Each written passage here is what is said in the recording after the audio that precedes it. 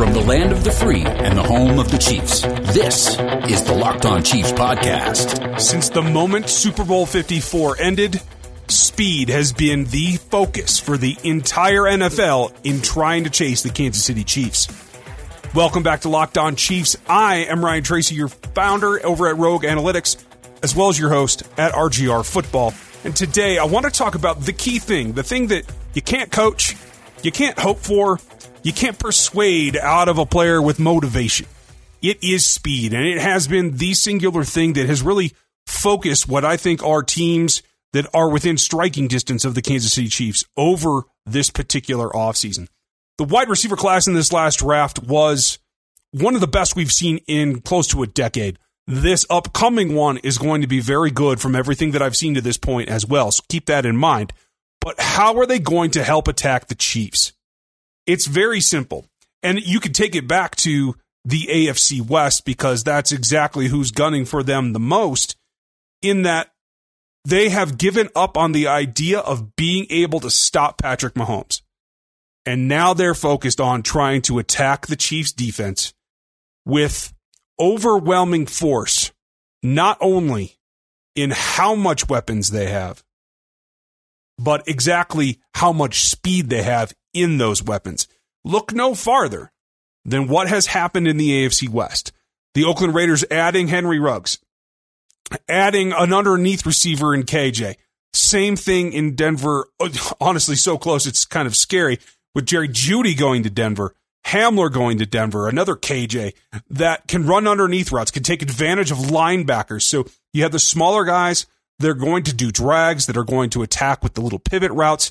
And I think that's going to be a much bigger thing in the league this year, by the way, because of what we saw the San Francisco 49ers be able to do, not only with their fullback, but with their tight ends, running those pivots with misdirection and the ability to plant your foot and change direction, which is the key metric in what we call short area quickness at Rogue Analytics and what's in our draft guide. That is very much translated directly to the field, and that's what the AFC West is looking at.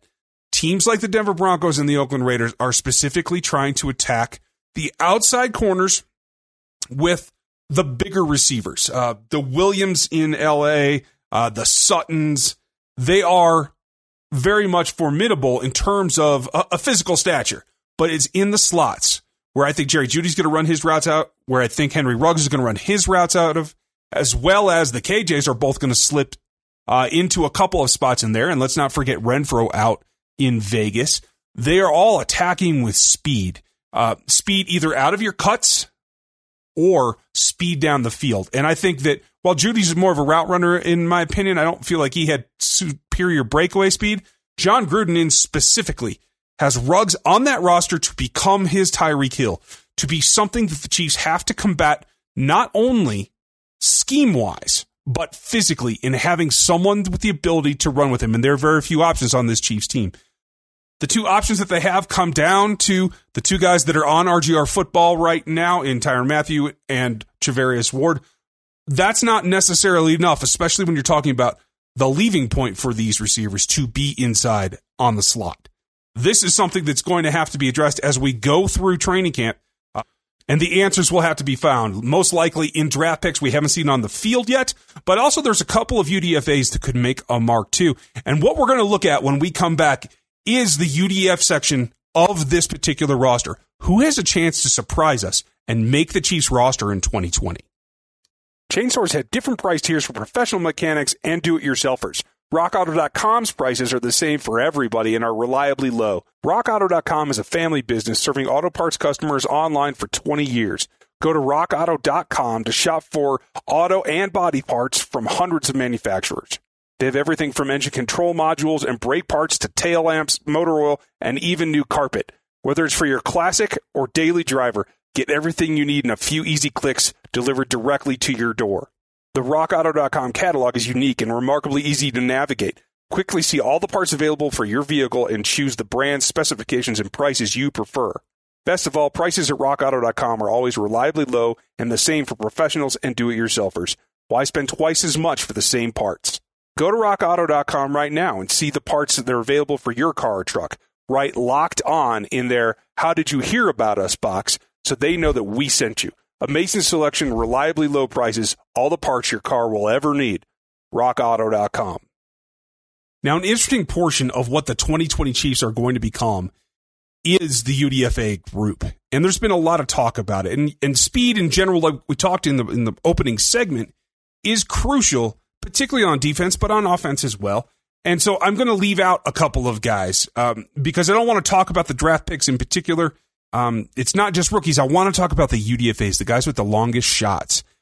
So Clyde Edwards-Helaire, I'm not going to talk about here. Yes, a lot of people are projecting him to become the starter over Damian Williams. I don't see that right away, especially when we're talking about speed. Damian actually has the speed edge there, so we're going to leave that be. But I want to take a look at a few guys, and very, very few slots, particularly on the offensive side of the ball, are going to be open for any kind of UDFA guy who isn't a high draft pick to try to make some noise and get himself onto the roster. But a couple that stand out. And we're going to double dip at one of these positions, but I want to start with Kalija Lipscomb, a Vandy wide receiver that I really like the way he runs routes, the way that he attacks the DB. He is a guy that I actually had a draftable grade on. I think I had him as a 6th. He obviously didn't go, but signed with the Chiefs, chose to sign with the Chiefs. And he said a couple of weeks ago that there were a number of factors in that, but he wanted to go to a winner, wanted to go somewhere that would push him to become better. And I think that that's definitely where he's at. Now, when you look at the Chiefs' depth chart at the wide receiver position, it's pretty packed. Yes, we all know that Sammy Watkins, Tyreek Hill, and Mecole Hardman are the top of the list. Then it gets a bit confusing. Demarcus Robinson is going to be the 4th. They brought him back for a specific reason. The guy that I think is next in line to be the 5 this year, he's played some special teams, and he's shown up, and I think played admirably when given a chance, is Byron Pringle. Right now, I am leaning towards when I do my 53-man prediction, he is going to be the 5th. And I do think that they're going to keep 6 receivers. So he is a bit of a step ahead. Now, that leaves a little bit of room for 2 guys to fight for a spot on the 53. And particularly if the NFL decides, as it's rumored to be discussion, of expanding the practice squad to 16, even possibly 20 practice squad players. I do believe that there are going to be a number of receivers on there. Now gone are some of the guys that we've looked at before. There's a lot of new names at the wide receiver position, a lot of kick return responsibilities being looked at there, and that's something Kalija Lipscomb could actually bring to the table as well. There are some others that I think are longer shots. Cody White is one of them. The Chiefs site themselves just profiled him a little bit ago. Check that out if you want to take a look at where a bit of a longer shot is. So when you're talking about that 6th position on the wide receiver depth chart, Garrett Dieter's the guy that looks to be right in the forefront, looks to be comfortably in that spot, a guy that works out with Mahomes, is tight with him, they're good buds. That doesn't necessarily earn you a spot on the roster, though. And all kidding aside, yes, there is some kind of effect, but I don't think that that's going to keep you there. We've seen him go back and forth on the roster in the past. So I think it's definitely open for Lipscomb, who I think is a bit of a better route runner. And though he may not be a huge special teams ace, I don't think Garrett Dieter is either. So I think that's somebody he's got to be looking out for. And there is a second one. I want to go back a year because a guy that came in, and you heard us talk to him on this show last season, and I'm really excited for where he's going to be a year removed. A year removed, going back to the wide receiver spot, learning that he can play inside, he can attach in a pinch, he can run out of the slot. I'm really excited to see where Jody Fortson is at this point in the Chiefs system. Now, yes, of all UDFAs that you'd hope might have a shot at making the roster, being a guy whose second year is completely wiped out, no OTAs, no mini camps, none of those opportunities, it is a long shot. It's a tough one. And if that sets him back an extra year, I don't think anybody could blame him. I do think that that will happen. And blame aside, I think that there's an outside chance he's going to be one of the guys pushing for that 6th spot, pushing Garrett Dieter. And I have a feeling in the end that he and Kalija Lipscomb are the 2 guys that have an outside shot to make that 6th spot and make this roster. I think that it could happen as the 53-man cut down for the opening game of the season. But if not then, it could definitely come along later in the year when there's a little bit of attrition. There's bound to be somebody get banged up at the position group where they want to bring somebody else on. So those are the two UDFAs that I think you should watch and pay particular attention to as they get ready to try and make that cut down. Now, the other thing is there's so many specifics in specialty positions, in obviously the specialists themselves, in Winchester and those guys. It's hard to break in here. There's no real question about the starting lineup other than what's the rookie Niang going to do versus Wiley and Allegretti. That's going to be, I think, the big thing. I think Mike Remmers is a backup. I think that's what he's here for. So when you look at the offensive line, I think there are some opportunities to push on to, especially if the Chiefs decided to keep 10 this year. I think that's a stretch, but they've surprised us before. The two names there I'm going to give you are Yasser Durant, who I think a lot of folks know from Mizzou, and I think has a bit of a ways to go developmentally, but certainly is a guy that possesses the traits that the Chiefs like. And I think that, as we talked earlier in the offseason, the philosophy of teaching everybody to snap, teaching everybody to play all five positions, it really is a fist that they're trying to make with all five together. So that goes to say that I think the guy who's got the best shot of all the UDFAs on offense of actually making the 53 is Darrell Williams, the new Darrell Williams with a Y that plays center and guard. And I think that not only is that the position of weakness on the offense, but he's also a guy that has, A, the versatility that they love, B, has a nasty streak that I saw on film before the draft, really like that. And I feel like he's a better athlete in certain ways in terms of maintaining leverage, maintaining a bit of an anchor to not allow people to get in Patrick Mahomes' face. I think that's a property that they really need to invest in. I see him being an interior backup guy on the 53 this coming year.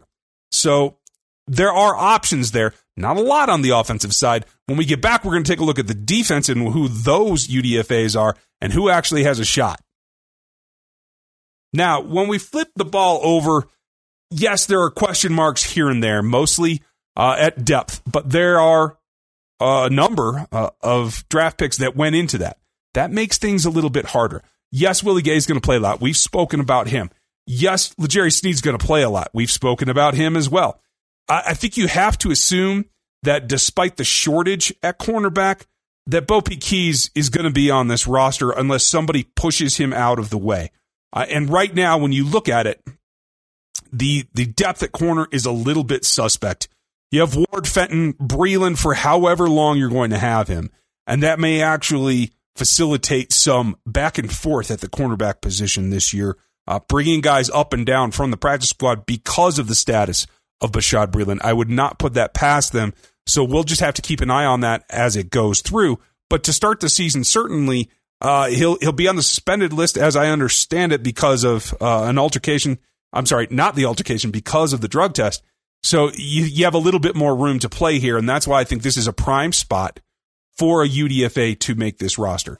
There's not a ton at other positions. There's a couple of linebackers, but quite frankly, when you have the depth of a Neiman, of a Dorian O'Daniel, as well as the starters, and figuring that Willie Gay Jr. is going to be there right in the top, there's an outside chance that the sixth linebacker could come from that rank. I think they're still going to list Darius Harris as one of them, and right now that's the way I'm leaning. So nothing against Amari Cobb or Brian Wright. Those guys are a bit of a longer shot. I think the guys that really have an option to make this roster as a UDFA on defense are going to be in the secondary. And it comes down to two of them, really. The guy that I think had the best reputation in terms of production was Lavert Hill out of Michigan, a guy who got his hands on a number of passes, a lot of PBUs, a good number of interceptions as well, has a bit of length, not overly long, but he fits into the mold that you can see Bo Peep Keys fitting into, and certainly L'Jarius Sneed. So the theme kind of runs through there. And if you're talking about only having Fenton and Ward, that is your starting pair. You need a third. I think that's easily going to be Sneed. After that, I think Bo Peep, as the guy that fits the mold and is a draft pick, is certainly going to be there. I can't say that of Alex Brown, who was on the roster last year. There are a number of guys that I can't be sure of, and it depends how they line them up, where they line them up. But the two that I like, Lavert Hill, certainly because of him fitting the mold and there being an opportunity. And then there's the long shot. And that's because Javaris Davis has a long way to go. And I don't want to stereotype guys that are of a certain height, but it's hard to see him playing outside in this Chiefs defense. Now, if any defense is going to let shorter players try to man up on the outside, it's probably the Chiefs because of how they've seen the usage of Tyrann Mathieu be kind of all over the place.